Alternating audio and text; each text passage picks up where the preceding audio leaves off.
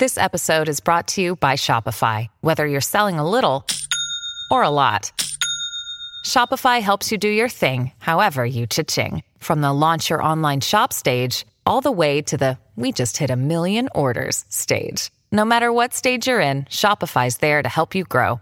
Sign up for a $1 per month trial period at shopify.com/special offer, all lowercase.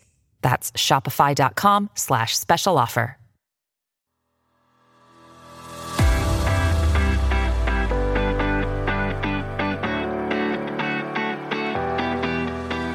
I think for all those people that are on the cusp of trying to decide if they should make that scary decision or go after that big thing that feels a little bit uncomfortable, comes with a chance of failing, that every decision costs you something. Whether you stay where you're at, it costs you, or whether you take that leap of faith, it costs you.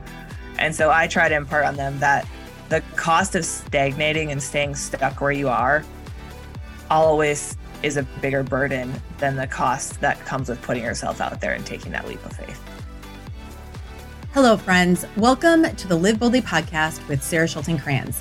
This is an inspiring podcast for those seeking proven ways of healing, growing, and transcending their lives. I am a legendary leader in healing, acclaimed author, keynote and TEDx speaker, a mom, an adventurer, and a believer in all things possible.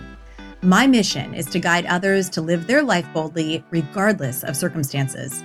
I believe we all have the power to overcome and lead joy-filled, happy lives. Recorded from the trail or in my office, every other week I share inspiring stories from everyday people because we all deserve to be heard. You will also hear from hand-picked professionals ready to guide you beside me. Are you ready? Let's do this. I went into it with my intention, not only was healing, was to get an idea of what to do moving forward. If I should leave my career of 24 years and transition into something else. This is a good one too. Every one of yours, they're all so good.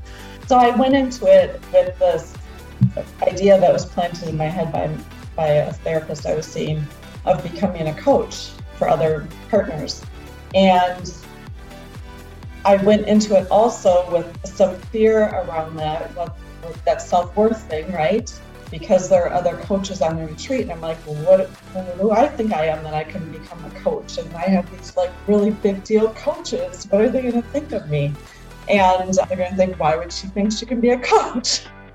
This whole self-talk thing is going on in my head. That damn tape in our head. So I put it out there. And instead of the story I was telling myself, I got so much support, so many affirmations. I was getting mentoring in the canyon, and it was just incredible and so supportive. And it felt uplifting. And then while I was hiking out of the canyon, I was just kind of hiking by myself, processing, thinking, and bringing in God, my grandmothers who had passed long ago, but I could feel their presence with me. I just felt so much love surrounding me and so much support and telling me, this is what I'm going to do. I'm going to climb out of the canyon and I'm launching a coaching business. And I also had such clarity, and I was being told, not only are you going to be okay, you're going to be more than okay. Yeah. And so I came home, I shared that with my husband. He was just shaking his head yes in support, yes, this is what you were called to do. And I'm doing it. Hey everyone, welcome to another episode of the Live Boldly podcast with Sarah Schulting Kranz. Today I have on two special guests. My brother, Marty Munster Schulting, and Michelle Mace Curon, incredibly impressive humans, fighter pilots in the U.S. Air Force. Grab your journals. You are going to want to climb every mountain, soar every sea, and blast through every barrier after you listen to this podcast episode. It's a little longer. It's just over an hour. Completely worth your time. Starting again, choosing a life you love, not caring at all what other people think, because you just know that you are in line with your values and true north in life. We talked resilience, leadership, so many topics. So I would really love for you to share this with others as we continue to ripple this podcast into the world. Before I tell you a little bit more about them, I want to remind you that we have our very last Grand Canyon retreat coming up, January 17th through the 21st. If you are interested, please message me. Right now, we are giving this particular last retreat 25% off. Sarah@sarahschultencrans.com, or go into my website, send me an email, or just sign up in your Calendly link and let's set a one-on-one call with yourself and let's see if it is the right fit for you. These include 3 months of coaching along with the intensive, this incredibly life-changing experience through the Grand Canyon. I cannot wait to guide you. Spots are filling, and I'm sad it's our last one. It's going to be definitely one to remember as a celebration and also transformation at its best. So if you've been watching from the outside wanting to do this, definitely listen to this podcast and then you're going to want to jump in. Let me put it to you that way. So let's talk about these two. My brother, we were born and raised in a very small town. If anybody doesn't know that, 1,100 people. And I really wanted to dive in with him about what gave him the courage and strength and bravery to step into his dreams as becoming a fighter pilot. My brother went to the U.S. Air Force Academy, and he's just a really great guy who is completely true north. And I love him as not only a brother, but as a really deep, just a great friend. Our relationship is one that I know is sacred, and it's also very different than many others in terms of the fact that we tell it like it is, see each other for who we are, and we value one another, trust one another. And so I was really excited that he agreed to be on this with myself and Michelle. So my brother flew F-15s along with many other planes that I can't even tell you offhand, but he will share with you in this podcast episode. There's just so many, I don't even know. But really, I just wanted to dive in with him, like I said, about what gave him the courage and bravery to step out of the norm and choosing something from his heart. Now, Michelle Curon has led an impressive career as a fighter pilot during her 13 years in the United States Air Force. From 2019 to 2021, she flew as the only female pilot for the Air Force Thunderbirds and performed for millions across the country and internationally. Michelle was also named the Distinguished Alumni of the Year by the University of St. Thomas in 2021. My brother also went to the University of St. Thomas, which is why I also was excited to get these two together, though Michelle graduated much later than my brother. She has been featured on several well-known media platforms, including The Kelly Clarkson Show, CBS Evening News, and Glamour. Before joining the Thunderbirds, Michelle was a combat-proven fighter pilot, completing missions across Europe, Asia, and the Middle East. We did talk about this in this episode. She has a passion for pushing her limits. Really, can't even imagine. Inspiring others and changing lives. This is truth. As the lead solo for the Thunderbirds, Michelle realized the flying was cool, but the best part was inspiring others to overcome their fears and pursue their dreams. Since transitioning out of the military, she has founded her company, Upside Down Dreams, and is committed to empowering men and women of all ages to overcome obstacles and the fear of failure. She has inspired thousands through her passion for breaking barriers and setting the example of what can be accomplished through hard work and through, just handwork, like really hard work. Can you tell why I like her so much? Like, she's my kind of woman. When Michelle isn't speaking, she volunteers as part of the Veterans Outdoor Advocacy Group, spending time with her stepson and husband rock climbing, and pursues her mountaineering goals. Then there's that. Michelle and her family enjoy their home city of Las Vegas as a hub to adventure from. So I don't even know what else to say. I think I've said enough. She is hands-on. My brother is hands-on. They both are incredibly inspiring, empowering humans. I wanted to do this episode because we are getting both the female and the male perspective, which I find to be awesome and really inspiring for both males and females, men and women, boys and girls to listen to. So this episode is not only for you, the listener. This episode is for those people who are in your life. Share it with the younger generation, share it with your kids, your family members. It will help and educate everyone in how to step out of our comfort zone and truly welcome in the things that are most important in our life. please share this in your social media. Tag me, tag Michelle. My brother's not really on social media, so you can try and tag him if you can find him. But I would love to reshare this in my social media, and Michelle would as well, I am sure. And if there's anything that we can do for you over in this space, Living Boldly with Sarah Schulten Kranz, please know that you are welcomed at all times. I love hearing from you, guiding you, and having you a part of this beautiful community. Grab your journals, enjoy this, and let me know what you think.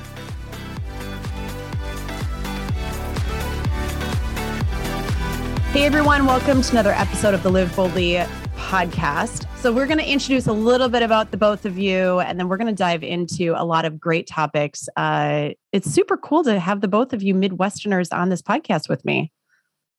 Yeah, happy to be here. Cool. Michelle, I want to start with you. Sorry, Marty. I want to start with you. I found you on LinkedIn, and then I started to dive into the work that you're doing today. And then I found out that you were a Midwest girl at heart, went to St. Thomas, and I realized that you and my brother, though you do not have personal connections, do not know one another, you have both had a little bit of the same path. So I want to start with you. Tell us a little bit about yourself and your story. Yeah, for sure. So I think we actually have a bunch in common. I'm from a small town in northern Wisconsin, and then went off to college at the University of St. Thomas in St. Paul. So I'm also a Tommy, which is a pretty small school, but a surprising number of fighter pilots have come from it, including one of the current Thunderbird pilots. There were two of us in a row. So that was pretty cool. But yeah, I was a criminal justice major on an ROTC scholarship and planned on going to the FBI. But then this is going to pain me. I saw two F-15s take off in full afterburner. And that was kind of a pivotal moment that made me decide I wanted to pursue a pilot slot, and went off to fly F-16s from there and eventually flew for the Thunderbirds. Okay. And then tell us a little bit about the Thunderbirds experience, because people need to know where you are at with the Thunderbirds. Yep. So I spent 3 years on the team. I was a solo pilot. Second and third year, I was the lead solo. And my time with the Thunderbirds wrapped up at the end of last year. So I flew my last flight last December 2021. And then I left active duty early 2022. And I'm now an entrepreneur, keynote speaking. I have a kids book coming out, do some consulting. Just kind of using my stories and all the lessons learned to help empower and inspire other people. I love that. Awesome. As a fellow Midwesterner female doing things that are not like what other people would typically do. That's what I love about your story. All right, Marty, talk about you, a little bit about your story. My bro, he's a year older than me. I would say like you're kind of, you've been my backbone in many areas. So thank you for that. Yes, of course. You're welcome. So tell us a little bit about your story. Well, I'm a little bit older than Michelle. So I graduated out of St. Thomas in 94. I also grew up in a small town in southern Wisconsin, a town of 1,100 people. And then I decided when I was 12 years old that I wanted to fly airplanes. And more specifically, I decided I wanted to fly the F-15. I was one of those little kids putting together little models of airplanes. And my favorite one was the F-15. And so went to St. Thomas, graduated, did all the flight school stuff, was awarded the F-15, flew that for 5 years in Okinawa, Japan. Michelle, I know you were over, I think, in Japan for a while as well. Another common lace here. And then Langley Air Force Base. And then from there, I went on to fly the stealth bomber, the big one that looks like a boomerang. I flew that for 4 years. Got off active duty in 2006, flew tankers in North Carolina. Then we decided we wanted to move back home. We moved to Minnesota. And I flew the C-130 there until just recently. I just retired June 1st of 2022. So just 5 months ago, I retired after 28 years in the military. I now fly for a company in the Minneapolis area, corporate pilot. We have Gulfstream airplanes. They just bought a Gulfstream 600, which is an amazing airplane. And that's kind of what I do right now. Okay, so I want to dive into this whole flying thing and what got you guys into it, the both of you. But more so than anything, I want to start with having grown up in a small town in the Midwest, and it's a little different than having the opportunities from the big city or having people mentor you in the way that typically you can find in the big city. What was it like for you coming from the small town feel and having people question perhaps, what are you doing? Where do you want to do? What are you going to do? How can you do that along the way? Did you have any barriers or people that questioned you, and what was that for you? Michelle, let's start with you. So I, moved out of my small town when I went to St. Thomas, and I didn't go back as often as my parents wished I did. So they actually dealt with that more than I did at first. So they were super proud. So they would tell people what I was up to. And I remember my dad telling me a story where someone, he told them I was flying F-16s, and they straight up said, you must have the wrong airplane because women aren't allowed to fly fighter jets. Ooh. And this was in 2010. I mean, women have been flying fighter jets since 1993. So, sometimes people in small towns are slightly behind the times on keeping up with current events. So he dealt with that, or both my parents, more than I did. And for a long time, I didn't even think about it being a big deal until it was highlighted to me a few times. Once in pilot training by someone in my class who we were kind of neck and neck for the second spot in those that were eligible to fly fighters. And we knew that there weren't going to be a lot available. So it was a big deal where your class ranking fell, because that ended up being the deciding factor of what you went on to fly. And it turns out we only did have 2 fighter aircraft available. And I ended up getting that second spot. And he was the one right below the cutoff line. And he went to fly C-17s, which is still a super cool airplane. But a lot of us, have our hearts set on fighter aircraft. So that can be pretty devastating at the time. So he had some very candid things to say about him, that he shouldn't even be trying on his check rides because it wouldn't matter anyway, because they were going to give me a fighter aircraft for diversity reasons. So that was the first time it was very thrown in my face. And it was right before the kind of pivotal check ride that was going to determine our class ranking. It was the last one. And I found it very motivating, actually, that he said that. And it was kind of just like, okay, watch me. And I crushed that check ride, which I normally don't. I'm fairly humble, so I normally wouldn't say something like that, but I crushed it. And that was what solidified my second spot in the class, which ultimately led to me going to fly the F-16. So that was one that sticks out even now, 10 plus years later. And then when I got to my first squadron, I think a lot of the pressure I put on myself, because I was one of 2 women flying in a squadron of almost 50 pilots. And as I'm sure Marty can attest, it's a difficult career field when you're new. There's just so much to learn. It can be very overwhelming. And I think a lot of people struggle with imposter syndrome and feeling like they're in over their heads. And I felt like that was amplified for me because I was under a microscope. And there were definitely people not necessarily waiting for me to fail, but that were just watching me very closely with curiosity to see how I would do. And I did feel the responsibility that my failures would reflect on women fighter pilots in general. And that I was kind of responsible for setting the reputation for any women that would follow in my footsteps. So there was kind of that extra pressure. So wow. I think that's a good spot to stop with the early part of my career. We can talk about it more in terms of the Thunderbirds, because that's a whole different experience. But early on, that was kind of how being a minority in the career field showed itself. Wow. Wow. Okay, Marty, let's dive in with you on this. Because I'm assuming that you had a little bit of that too. Well, I mean, I think it was a small town thing. But, I was pretty naive growing up, and still am actually to a certain extent, and I just, when I was 12, just decided, and really, like it was when I was 12 years old, I remember our family took this trip to Hawaii, and we flew a Republic DC-9 from Madison to Chicago. And I was just fascinated with flight at that point. And I just was like, wow, this is what I'm going to do. And from that point on, I just looked at different paths to get there.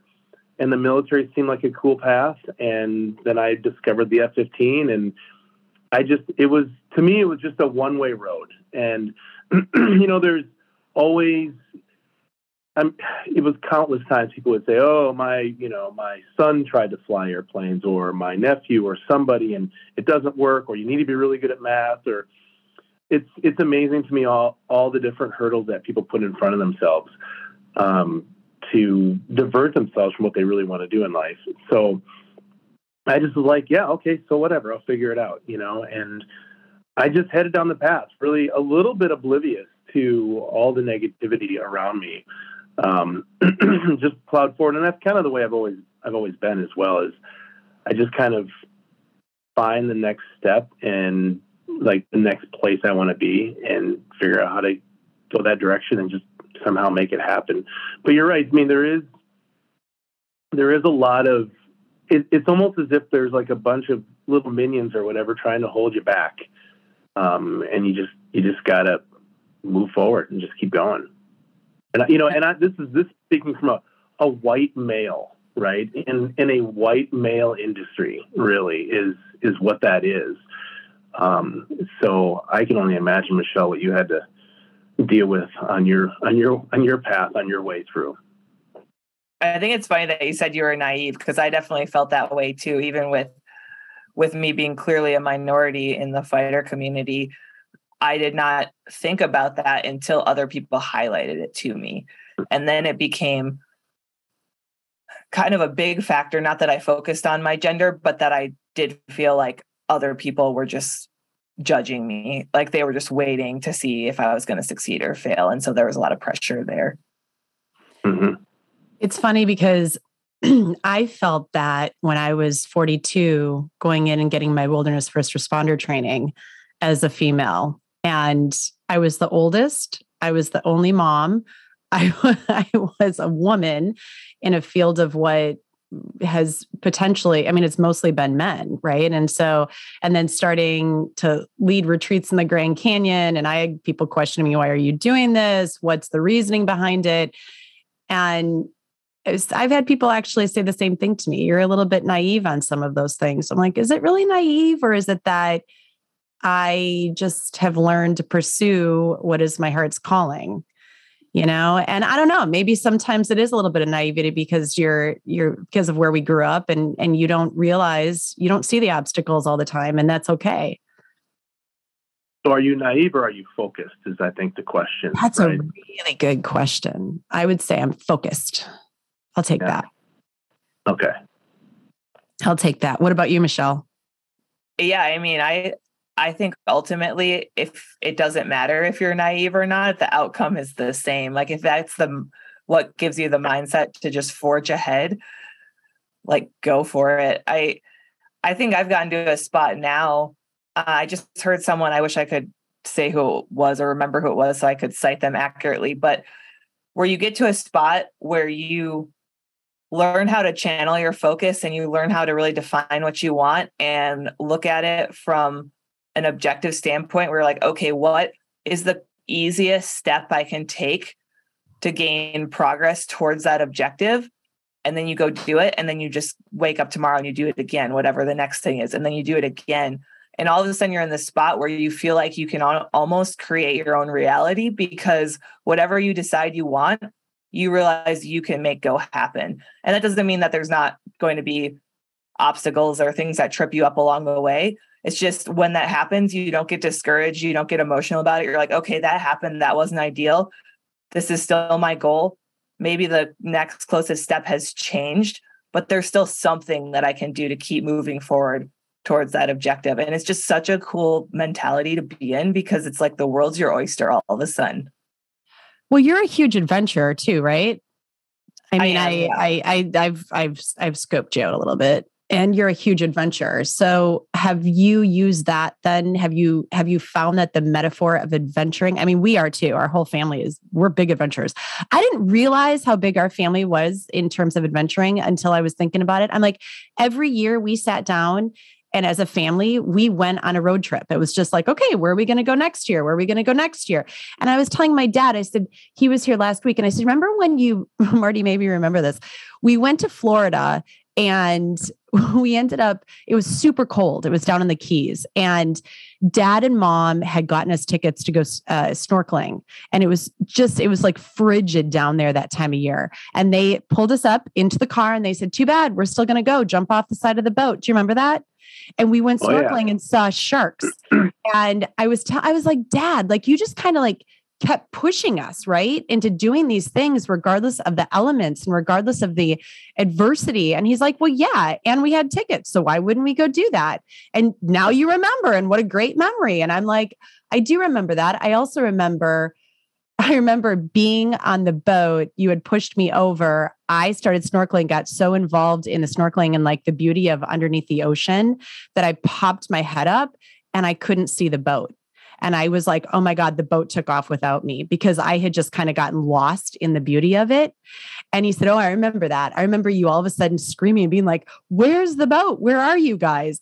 And so I think that the metaphor of adventuring also goes into the metaphor of life. And have you also found that, the both of you, within the work that you do? Yeah, I think there's something that a few people have coined as like the adventure mindset.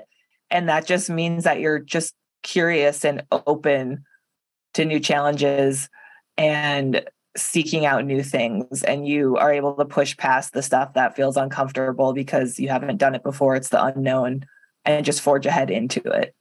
Yeah, it's funny. Like, so the department I'm in right now, like I have this itch to move on, and I verbalize it often with the guys that I fly with, and they think I'm absolutely crazy for wanting to move on.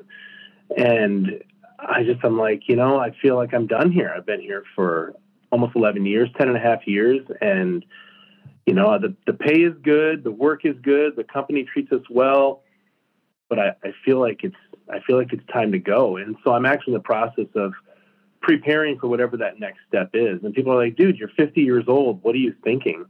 And I'm like, I don't know, and my wife and I discuss this often about the fact that we live lives that a lot of people think are crazy or weird. And she said, and that's a good thing. That means we're doing it right, and I tell the guys that I work with, what you got to remember is at the end of this, you die. Like at the end of this, we're done, right? So who cares? Who cares if I want to step outside the reins of what everybody thinks is normal? Well, I mean, that's what I've been doing my entire life, and I feel like I've had a pretty good life. It's been a good run. So I agree. Yeah, stepping outside of your comfort zone and knowing that it's going to be there's going to be painful parts. It's just like everything else in life. It's the pain that knows that shows you're making progress. Can you tell that we're siblings? That's I talk about that all the time. I'm like, at the end, like you're not taking anything with you and you're done. So, why not live it while we're here? It's hilarious. Absolutely. Yeah. Oh my gosh. Okay. So I want to dive into the most uncomfortable thing that you have had happen to you, both within flying and also within life. And how has your stepping out of your comfort zone and allowing these new things to happen? I mean, I got plenty in my life. How has it actually helped you to grow as a human? Mine are kind of intertwined, the career side and the personal life side. So when I was stationed in Japan, I was up in Misawa, which is way up north, not a tropical island like Okinawa. They get 200 inches of snow per year. So it's the opposite. But that was my first combat squadron. And I mentioned it a little bit, but I really struggled when I got there. It was the first time where me just working hard didn't allow me to kind of smoothly sail along. And I really felt in over my head and like I actually was not good enough to do this job I had worked for so long. And that kind of threw me for a loop because I had always been the straight A student, the honor club, the full scholarship through RTC to college, the dean's list. Like I worked really hard to achieve those things, but I was an achiever, I guess. So my identity was wrapped up in that. And so when I got to Misawa, and now in hindsight, I realized that I was doing fine in the flying stuff and the career side. From everyone else's perspective, I was learning and making mistakes just like every new fighter pilot does. But from my perspective, I was like epically failing every day because I was struggling with the new concepts and the tactics and the G forces. And so it's not one specific event, but it's kind of that whole assignment where I just did not think I belonged there. And that's, amplified when you're one of two women. But I would say it more fell on me feeling like an imposter in my own insecurities than it did on how people treated me in the squadron. And during that time, about 2/3 of the way through that assignment, I got divorced from my high school sweetheart, who we had been married for 6 years. And so trying to deal with living in Japan where you have no family, all of your friends are your coworkers. You all live on base. So all of my neighbors are also my squadron mates, other pilots in my squadron. So it's happening in a fishbowl where every single person is someone you work with. They all know you and they all know your spouse. So there's no privacy, no separation there. It's also happening where you don't have any family support and you just can't get away from the work stresses, which the operations tempo is high, the work stresses are high, and it's all just intermingled together. So that whole period was really rough. And it took me PCSing, moving to my next base in Fort Worth, Texas, to really be able to have some perspective on that and get to a spot where I was like, I am not happy with who I am as a person, or I think I was fine as a pilot, but from my perspective, I wasn't happy with that either. And that is where I kind of started to explore really pushing myself to go do all those things that I always wanted to do, but that were also uncomfortable and scary. That's when I got into mountaineering. That's when I got into climbing. I took a solo trip to Nepal. I just started diving into all these things. And I was like, I don't really care what the cliche fighter pilot is supposed to do and what they're supposed to say and how they're supposed to act. And I don't really care what my peers think of me. I'm just going to go do these things that really fulfill me. And it turns out I made amazing friends in the squadron because I was actually being authentic and they could feel that. And so I connected with all of these other people who had unconventional backgrounds and hobbies. And I'm still friends with many of them. And I became an instructor pilot. I got to deploy. Over about 2 years, I think I just completely transformed. And it was just that decision coming from Misawa and all of this uncomfortableness and failure. And just, I would say after my divorce, I was probably actually depressed, but I didn't go label it with anything or go get help from anyone. But that next assignment, just deciding like, kind of just being like, screw it. I don't care what people think. I'm just going to go after all these things I want to do. And it was life-changing. Mountaineering is definitely therapy right there. Absolutely. Holy hell. I know that from personal experience. That's awesome. All right, Mart, you're up. All right.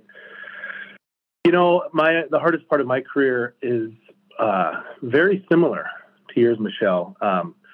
So my wife was a graduate student at Duke University when I was flying. I was off active duty, and we were living in North Carolina, Raleigh, North Carolina. My wife was going to Duke, and we were also having children. And so we ended up having 3 boys, and she finished her graduate work, and it was time to move home. And I had always said that I wasn't going to move my kids from one school to another while on active duty. And so our oldest at the time was going to be starting elementary school or kindergarten. And so we wanted to move home, and we decided Minneapolis is where that would be. The challenge with that was she had finished her graduate work, but she still had a postdoc to do. She still had a ton of stuff to do. She had 3 basically verbal full-time job offers down in the Raleigh area. We had basically one job. It was me as a reservist in North Carolina. And we just picked up and left. It was insane looking back on it to think about what we did. And it almost bankrupted us to move to Minneapolis. We found a rental home. We had a 6-month-old, a 2-year-old, and a 4-year-old. We moved to Minneapolis in December, and then it snowed like 3 feet. It was kind of a crazy time. And the only job we had was my part-time reserve job down in North Carolina. So I had to commute down there.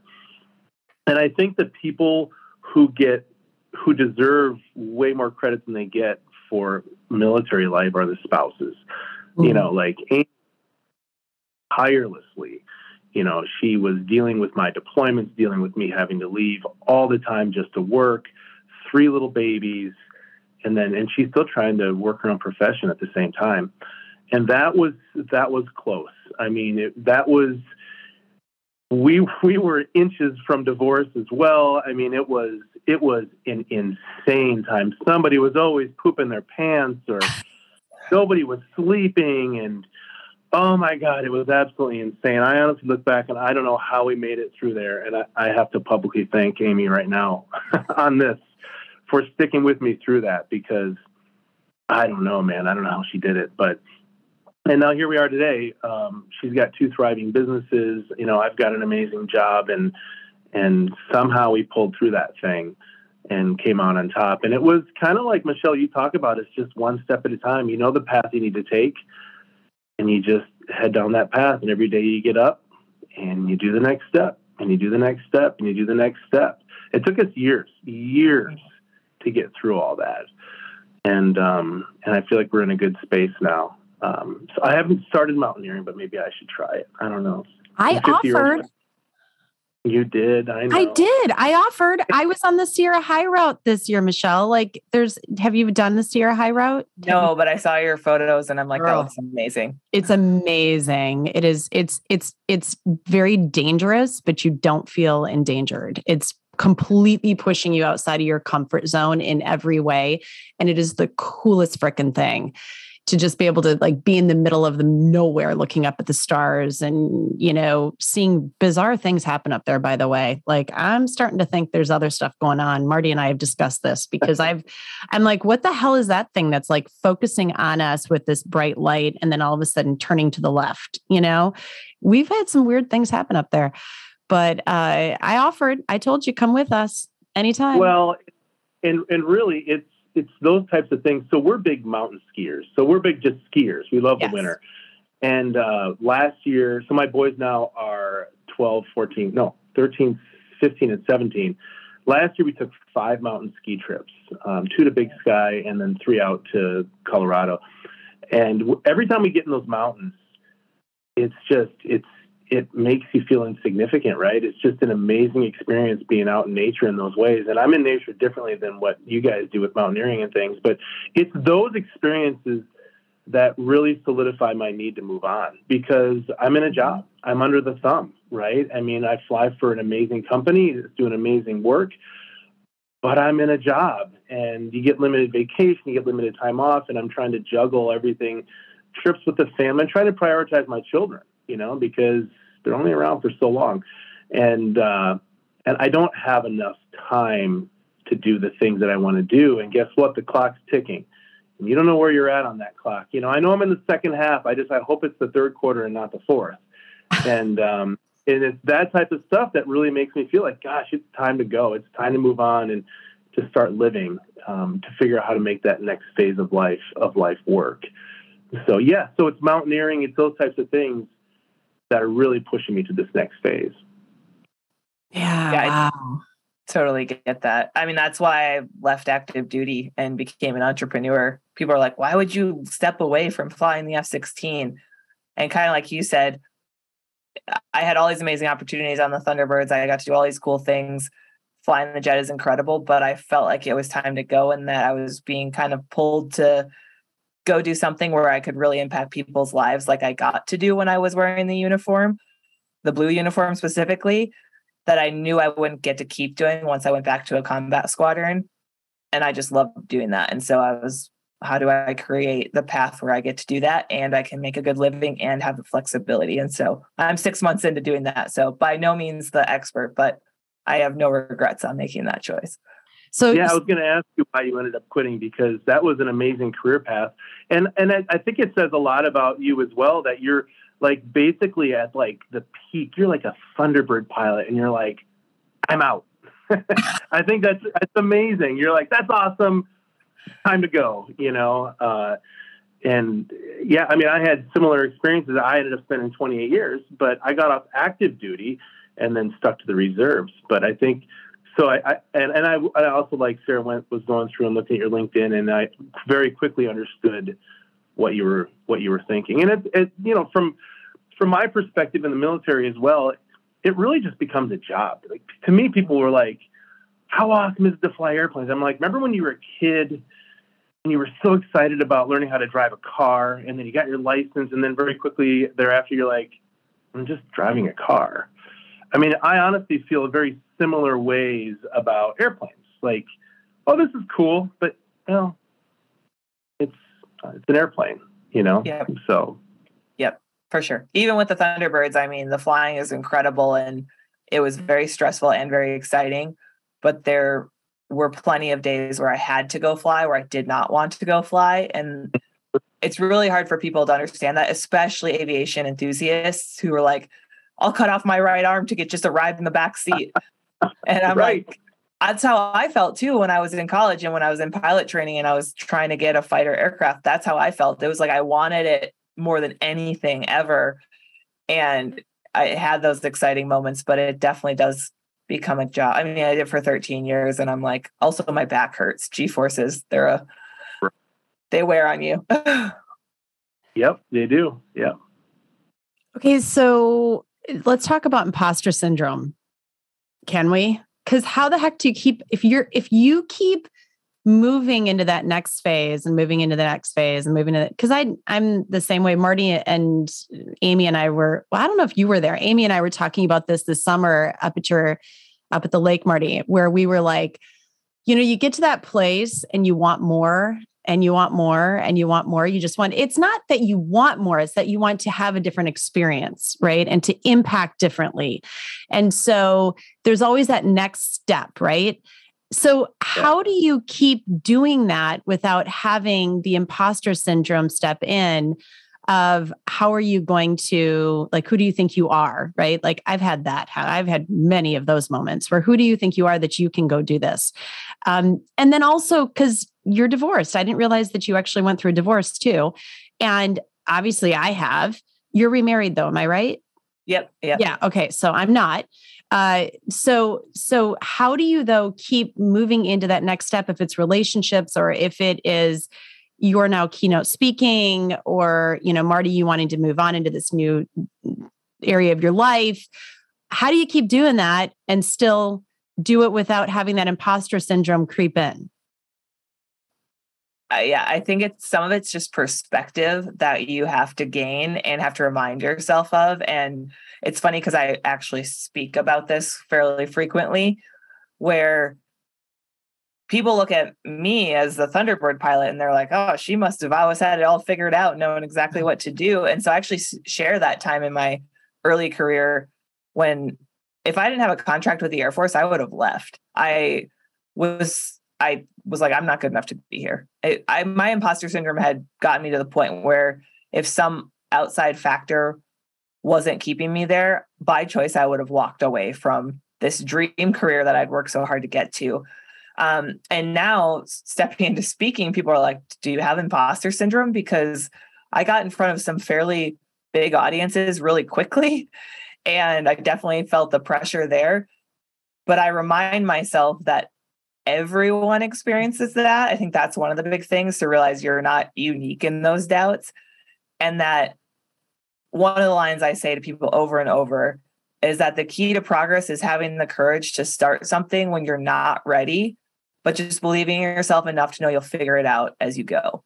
Like that's the key. There's no one, even no matter how successful they are, if they're Bill Gates or whoever they are, they still had doubts and they did not have all the answers when they started pursuing the thing that made them successful. So I think it's just being able to take a step back and get out of your head and see things from an outsider's perspective and be like, okay, I know I feel this anxiety because I feel not prepared because I'm new to this thing, but it's normal because I'm new to this thing and I'm learning.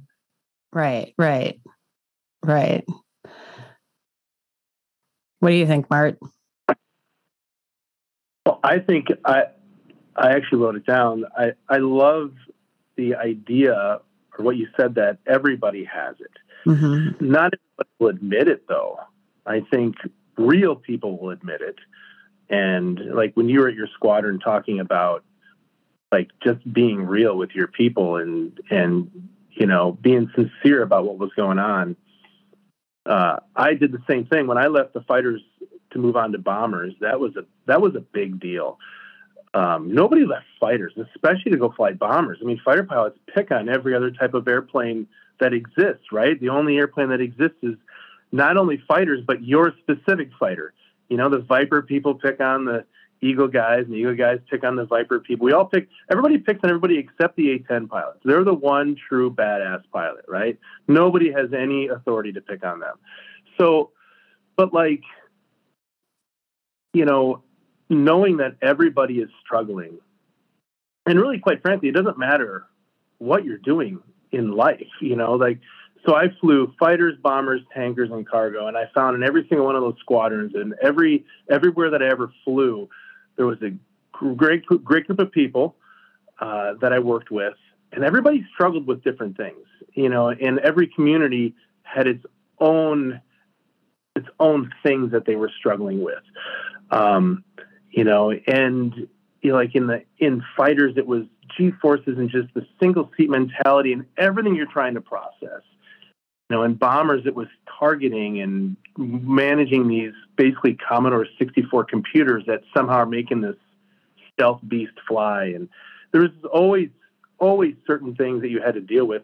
And even outside of that, like I watch my wife, I watch Sarah, I watch, everybody struggling with different things they struggle with. So there's always struggles, and it's just a matter of plugging through them and getting through them and figuring it out and really just not giving up, and I just feel like so many people give up. It's like, I think, Michelle, you said, or maybe I imagined it as I was thinking about this podcast before we did it. It's like so many people have said, "Oh, I wanted to do that, but."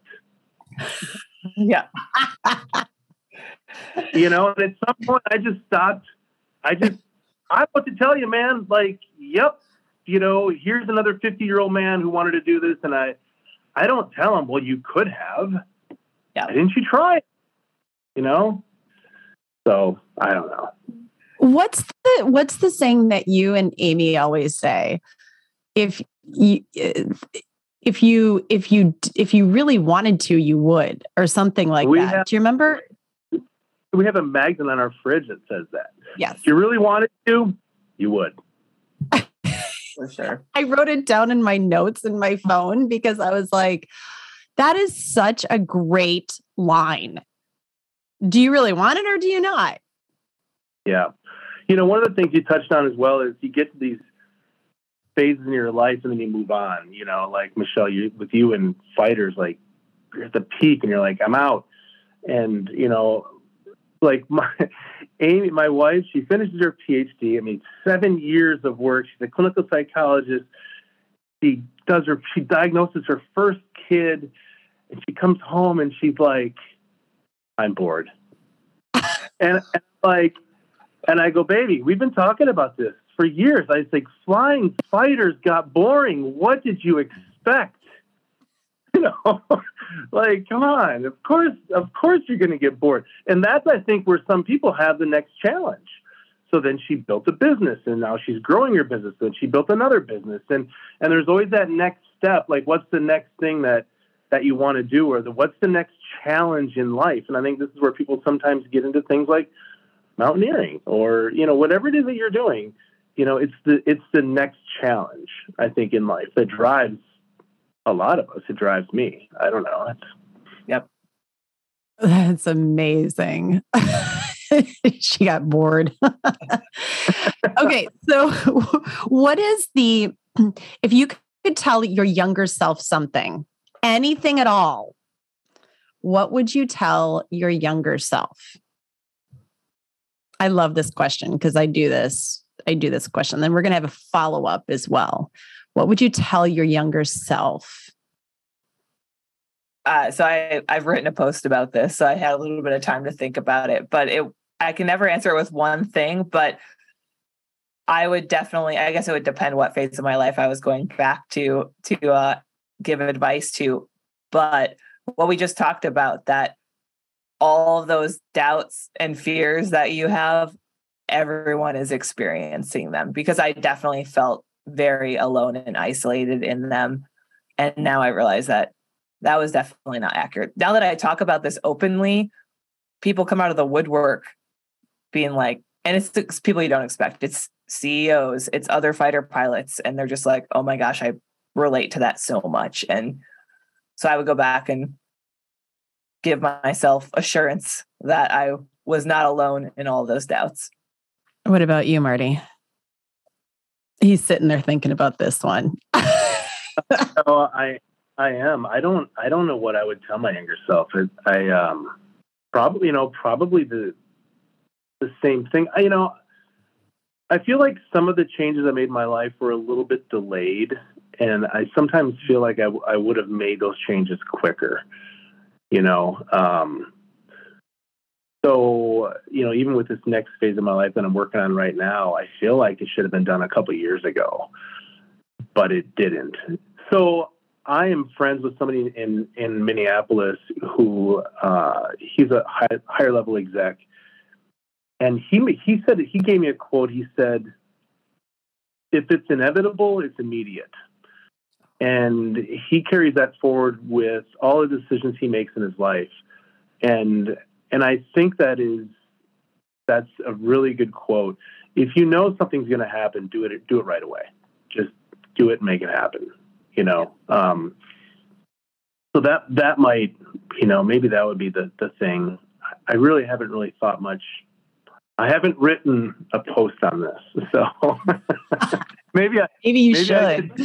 I should journal about this. What would I tell? That's a really good question.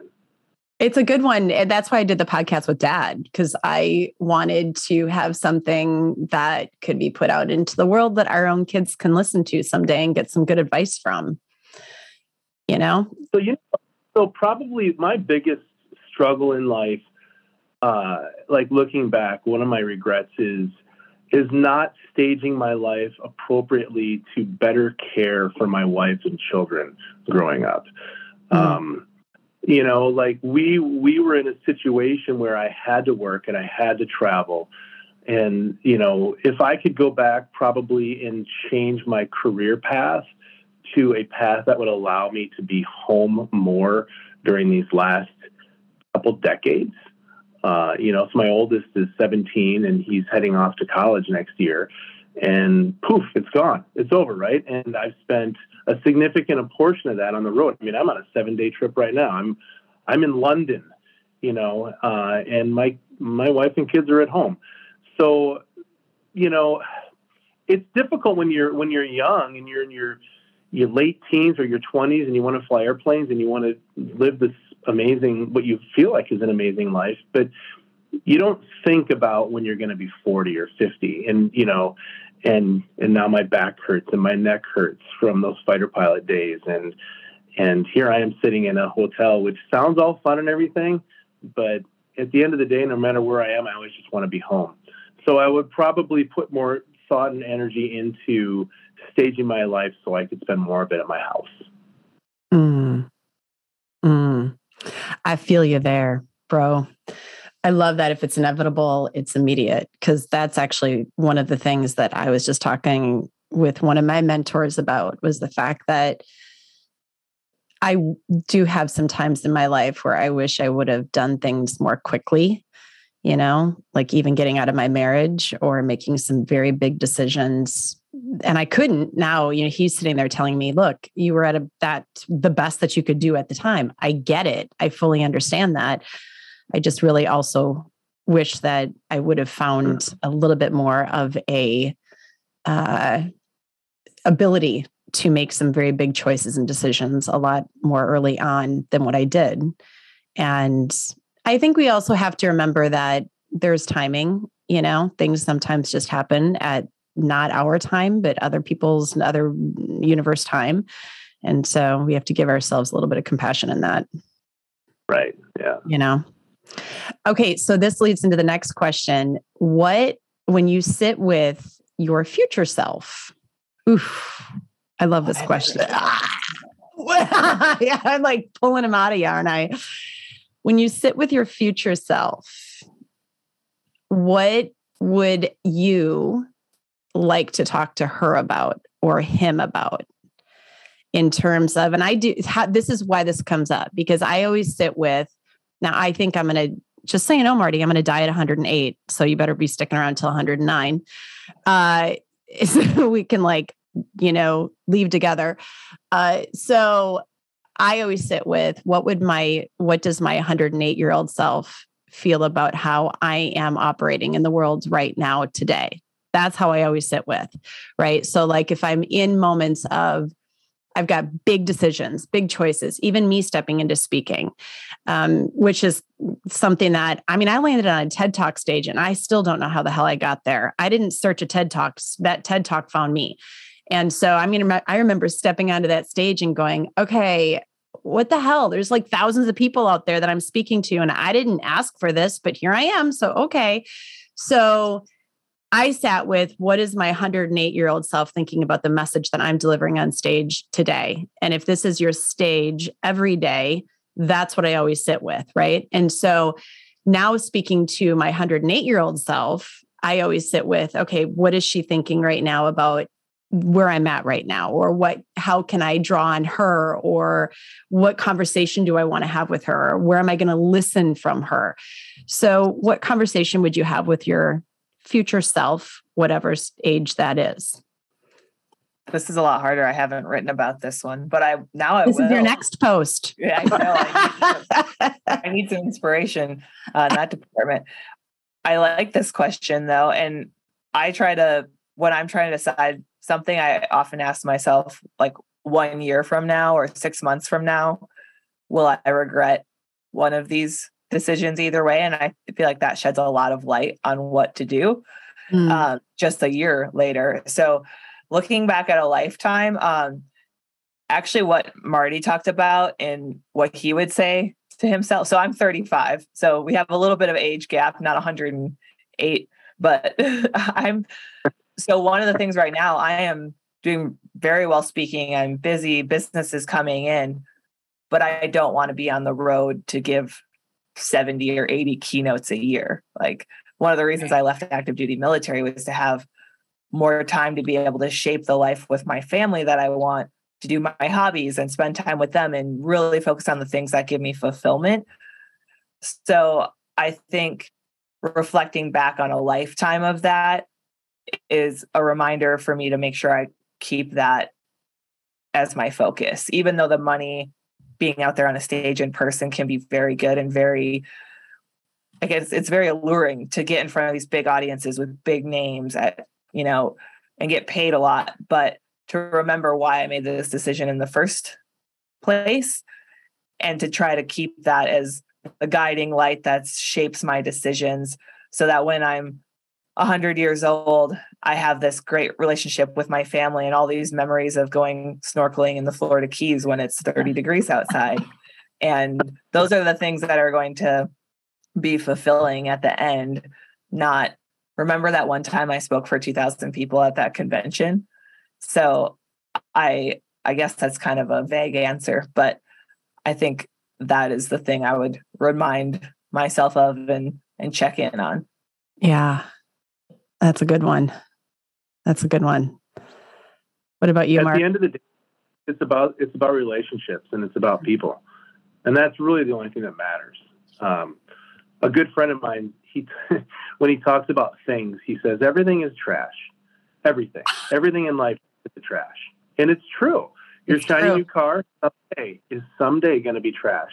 And it doesn't matter. Nothing really matters except the relationships that you carry forward with your people. And like I want to be 108 looking back on, obviously, I'm hoping there'll be grandchildren in there at some point, but, I want to look back on,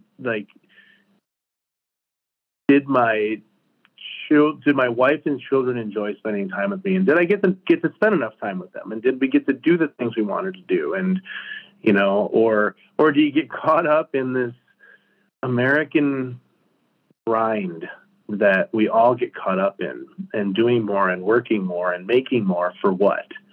That's the big question. What are you doing all this stuff for? And And I really enjoy flying airplanes. It's fun. I do not like being on the road. And one of my coworkers said, gosh, if it wasn't for all the travel, this aviation thing would be an amazing gig, and it's unfortunate, So I would say, did I, when I look back on myself today and say, did I prioritize what's important in life did I prioritize what's important? And so for different people, it's probably different things. For me, it's my relationships. So at the end of the day, that's what's most important. So I'm trying. I'm working on it. I'm taking those little steps every day. Maybe I need to speed it up. Maybe I need to use my own quote and take action on it. I won't quit tomorrow, though. I won't quit today and airline home. I'll finish this trip first. Do you I have a question for you. Did the both of you think that some of this comes from our upbringing from small towns or from living in the Midwest, or because I feel the same way? I mean, that's always something that I check in on too, is this, Marty, our relationships and our family is super, super close. I mean, regardless of our differences, we're very, very tight. Do you think that some of that comes from the upbringing of where we were born and raised, or through, what do you think it is? Because not everybody has this, by the way. This is not something that everybody, this way of being and thinking and operating in the world is not something that everybody has. So where did you think do you think COVID has changed it a bit? I think people have had the opportunity. People were forced into spending more home for quite some time, and now you see this huge go try to buy a boat somewhere. Nobody, their boats are sold out. Everything is sold out. All the toys and the different things to be outside. People don't want to go back to the office. I don't know, is it going to swing back to people wanting to go back in the office? Did COVID give a reality check to the world, or is it temporary? It's probably temporary, but I think it's, if we'll listen, I think it's a reality check. So maybe it was a Midwest thing. Maybe it's a human thing, and people just don't get exposed to it in other parts of, depending where you live. I don't know. I don't know the answer to that, but. Yeah, I feel like I've met people from all over that fall into kind of both sides of that, where they're really material oriented at the expense of relationships, or the opposite, where they could care less about that stuff and their whole life revolves around their families, and every choice is based on the best thing for those relationships. So I think a lot of it is your upbringing, which I feel like our upbringings were fairly similar. Yeah. But I think you see it all over the world, just all the different people I've worked with from different parts of the country. There's definitely some on each side, but I think COVID and the pandemic, a blessing in disguise for a lot of people, because it gave them this opportunity. It was a catalyst for so many people to be like, wow, I've not been happy in this rat race. Now I'm being forced or given the opportunity to evaluate that and maybe make some decisions where I can refocus on what really matters. Yeah, I agree. I found, looking back, especially, and I'm going to ask you one last question. I have found, looking back, how much, and I really appreciate the simplicity of growing up in a small town, because it's taught me and reminded me along the way. Because Marty knows, I've had the big house and the rat racing of the life, but in reality, it's the moments that matter and the relationships and the simplicity. And I always come back to that. I try to, at least. I have my times too. So I want to ask you, what moment in your life, what is the one moment where you can sit with? Do you have this one moment? I know I do. Do you have a moment in your life that you can continuously go back to that is like a flash, right? Where you're like, I remember this moment and this changed me. And it could be when you're flying. It could be the moment, like Marty, I remember you sent in the family chat that picture going over the Northern Lights. And I was like, whoa, that was really cool. And so do you have a moment, if it's in the plane or if it's in this journey or, following your dreams or as a child or anything like that, that is like a catalyst that you can hold on to or that you remember? That's like that magic moment. I'll share mine at the end too. Oh, I'm going to need a minute to think of this. I have many. I might have to. One of my You can get more than one. Give more than one. I don't care. I'll go with one of them. It was the first one that popped in my mind was the first mountain ski trip I took the kids out on. Amy and I took the kids out on, and the kids were tiny little people.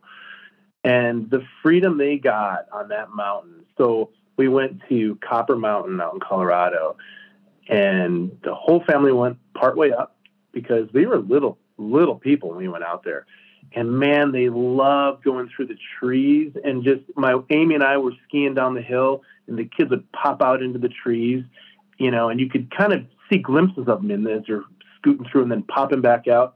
It was just an amazing freedom I felt, and joy to see everybody, the whole family, just having a ball, and I'm like, this is what it's all about. And actually, how, your iPhone or whatever sends you pictures from the past and stuff. And one of the family pictures from that trip just recently popped up. And every time I see that picture, it just makes me happy. So there's my first one. I'll see if I can come up with another one while you I love that. All right, Michelle. So I mean, just kind of along the themes that I'm sure there's so many. I always think it's interesting, like those snapshots that stick with you, and like why those few minutes feel like you could watch them in your head like a movie, versus all the random stuff that I try to remember and forget 5 seconds later. But years later, you can still see exactly, you can smell things, and it's just interesting. But talking about being outside and the power of that and the freedom that comes with that, my first mountaineering trip was on Mount Baker. And that was like the first time doing an alpine start and covering a glacier with crevasses and being roped up and going for a summit.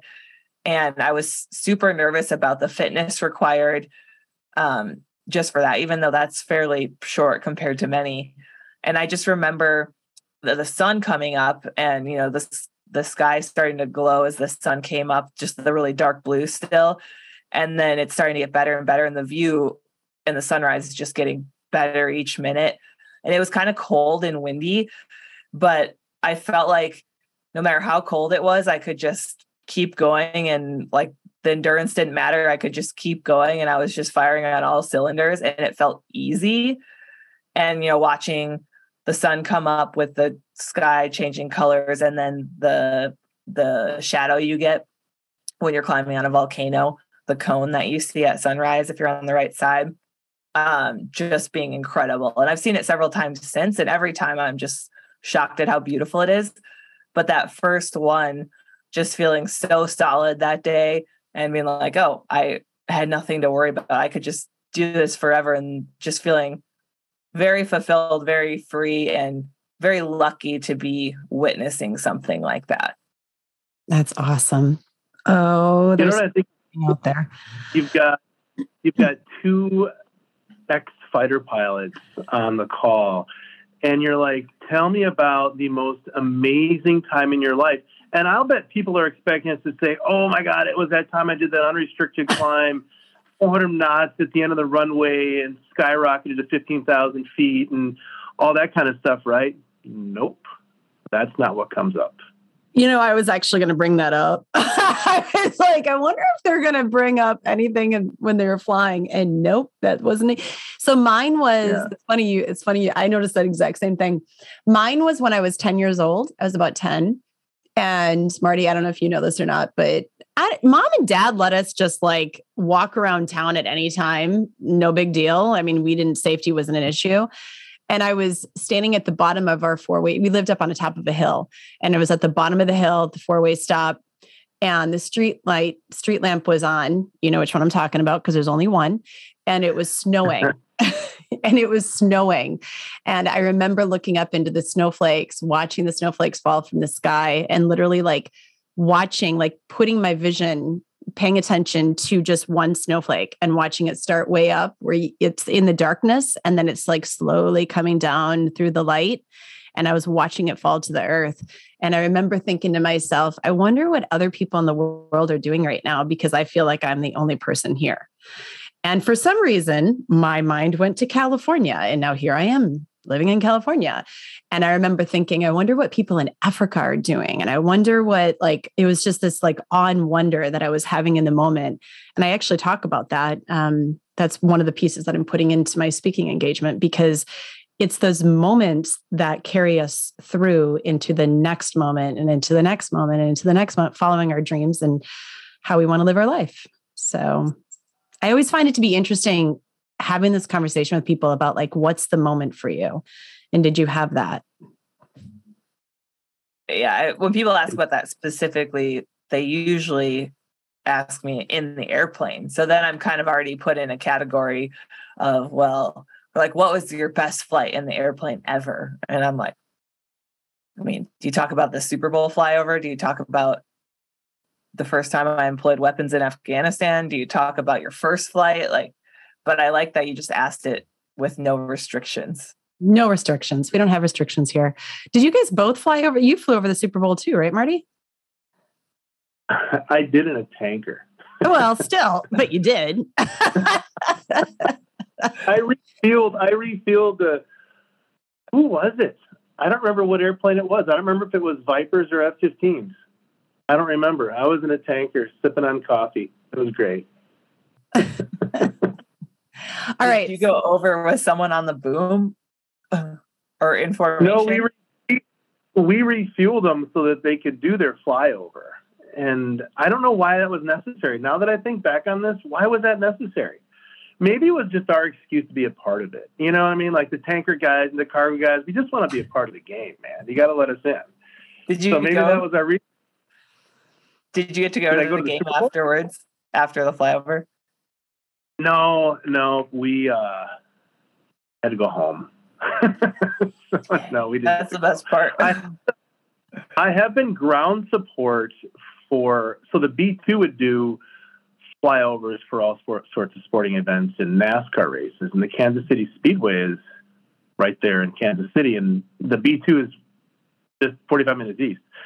So we would drive. I always wanted to be the ground support. I never wanted to fly the airplane, because if you're ground support, you're there and then you get to watch the race and, you know, you get to meet the drivers and you get to do all that cool stuff. And so one time my brother Greg and his wife Jackie came down to the Kansas City Speedway, and I was like, come on, let's go see what we can go do. So we ended up in like the Budweiser booth, and they, you know, we had all this free beer and all this free food and everything. And we're in this little booth wearing headsets, listening to the drivers.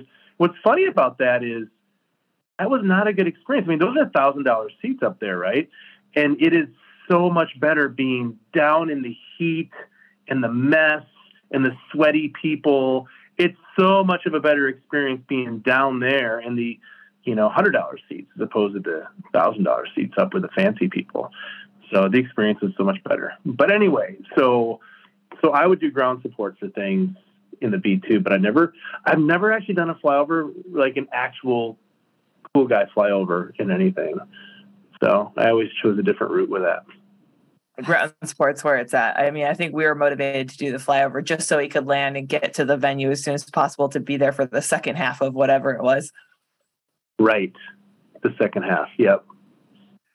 Okay. So one last question before we go, because you actually triggered this, and I'm sure everybody else wants to know too. I've heard all the stories, but well, many stories. I don't know if I've heard all the stories. What has been your most memorable flight? Ooh.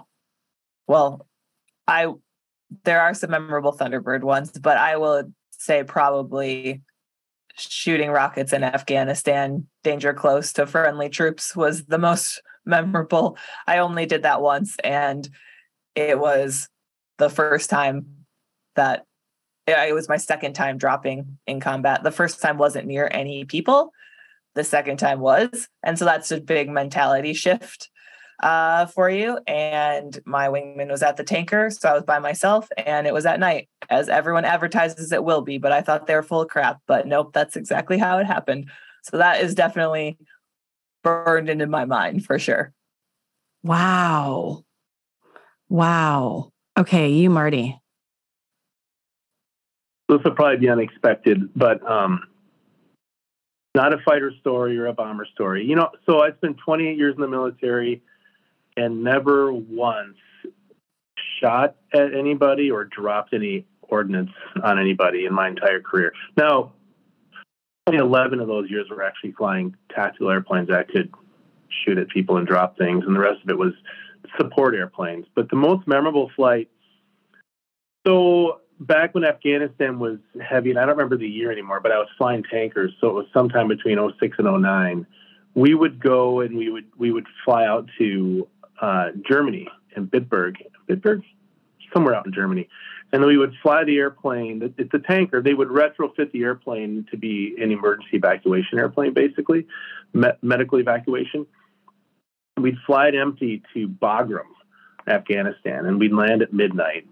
And then they would fill the plane with troops who'd been injured between midnight and 3 in the morning. And then we'd leave at 3 in the morning and fly these people back to Germany where they can get better medical attention. And what would happen is these guys would get injured out in the field and they'd get stabilized well enough to be able to fly. And then we'd fly them back to Germany. And they, man, I saw some beat up people. I saw one guy get on the plane. His head was all wrapped up. He was attached to everything. I mean, there's doctors caring for these people. And, so it's kind of it was the most memorable because it really helped me to, it's the first time I'd really seen kind of firsthand what goes on in war. You see videos and pictures and all this kind of stuff, but to actually be carting these people around that were in dire need of help was the most memorable experience that I had. And so it's unfortunate that that's the most memorable experience, but that's the one. Yeah. Well, it also shapes you, that's humanity. That's definitely humanity. So wrapping this up, is there anything that you would like to tell the listeners, leaving them with any bit of advice or thoughts or guiding them? Maybe they actually are wanting to pursue their dream, or maybe they are feeling stuck, or have imposter syndrome, or are in a relationship they want to get out of, but don't know how, or whatever it is. Is there anything that you would like to leave with our listeners? I think we hit a lot of the key areas for that. But we actually have hit a lot. Yeah. But I think for all those people that are on the cusp of trying to decide if they should make that scary decision or go after that big thing that feels a little bit uncomfortable, comes with a chance of failing, that every decision costs you something. Whether you stay where you're at, it costs you, or whether you take that leap of faith, it costs you. And so I try to impart on them that the cost of stagnating and staying stuck where you are always is a bigger burden than the cost that comes with putting yourself out there and taking that leap of faith. Amen, sister. Yes. I love it. I love that. I love it. Yep. I would say to people, get comfortable with the pain. Meaning, what I mean by that is, use a gym analogy.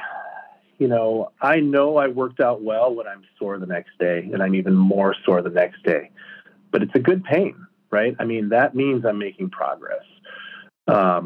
So there's a separate kind of pain that's different, but if you're taking the right steps, getting uncomfortable is kind of key. It means you're making progress. So you just got to get comfortable with it. And I tried years and years ago, I tried to refocus, rethink about what the pain means. Like I tried to actually enjoy the pain, like when you're dieting, right? You get hungry. You have to think of that as a positive thing. Like I'm hungry, but that's good because I'm trying to do something here. Right. And so when you're making progress, you're going to fall. it's gonna hurt, and that's fine. It means you're moving forward. Just get comfortable with it. And as soon as you can get comfortable with it, you'll be amazed at how quickly you can accomplish things. Yeah. There's beauty in the resistance when we can actually take a moment and a pause and see that and experience it, right?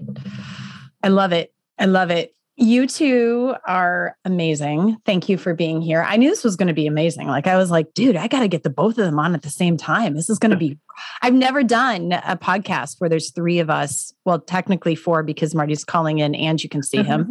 So I've never done this before like this. And it's amazing. It's awesome. And so I'm glad that we could also meet one another in this way. So thank you for being here. I really appreciate it. Where can we find you? Besides in the sky?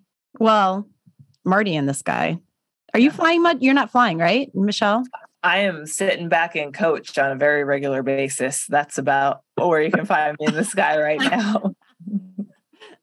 Where can we find you though on social media? Where can people find out more about you?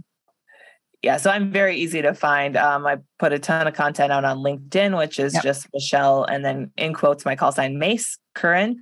And then on Instagram, Mace_Curran. And then my website, macecurran.com. Try to be consistent with my branding. But I am, or you can Google me, and apparently someone made a Wikipedia page, which is weird, but it's there. No kidding. How do you get a Wikipedia page made of you? I think anyone can create a page on Wiki. You could make yourself one, but I do not know who built it, but it is there. That's really cool. I don't Google myself anymore. There's a reason for that. I'm like, I'm out. I'll let everybody else Google me. Yeah. Where can people find you, Marty? I don't want to be found. I know. That's actually why I tried finding you on Instagram. I couldn't even find you. I guess you could find me on Facebook. You'll find me in my cabin up in northern Minnesota. Well, you'll find me in the summer, maybe. Right now, you can find me in London. So, I love it. You're on LinkedIn, though. Come on, you're on LinkedIn. I don't know how much you play over there, but I should probably update all that stuff. I think I opened that account like 10 years ago, or whenever did LinkedIn came out. I don't even know, but I should probably update all that stuff. But yeah. Well, will the both of you come on again at some point, perhaps? Yeah. So we should do this at some point in Wisconsin, and we should do this with some spotted cow sausage and cheese. Yeah. Sit outside in the snow with all this snow gear on around a bonfire or something, right? I am down. I thought you were running in the have Dad making us fish. Something I don't know. I thought you were going to say at a cabin on a lake in the summer. And I was like, heck yeah. Now I'm not quite as enthused, but spotted cow, that could be the ticket. We could change it to the summer. We could do it in the summer sometime, I suppose. I'll do that. Michelle, you're invited to my 50th birthday party. Perfect. There will be spotted cow and there will be fun. It's a recipe for a good time for sure. Oh God, yes. All right, you two. Thank you for being here so much. And I really appreciate it. I know this is going to help a lot of people. And you're both amazing humans. So thank you. Oh, thanks for having us.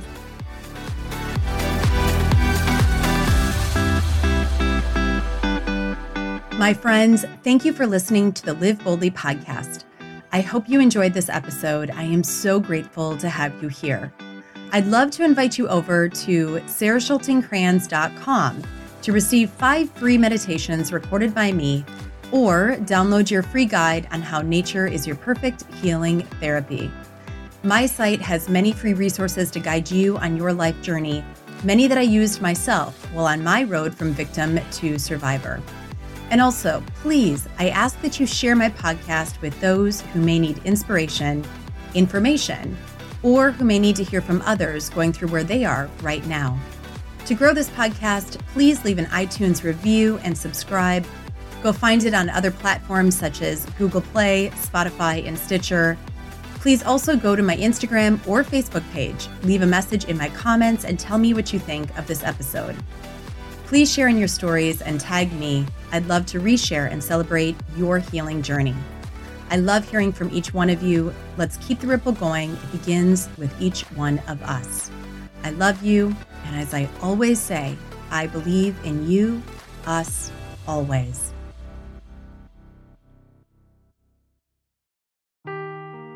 Seeking the truth never gets old. Introducing June's Journey, the free-to-play mobile game that will immerse you in a thrilling murder mystery.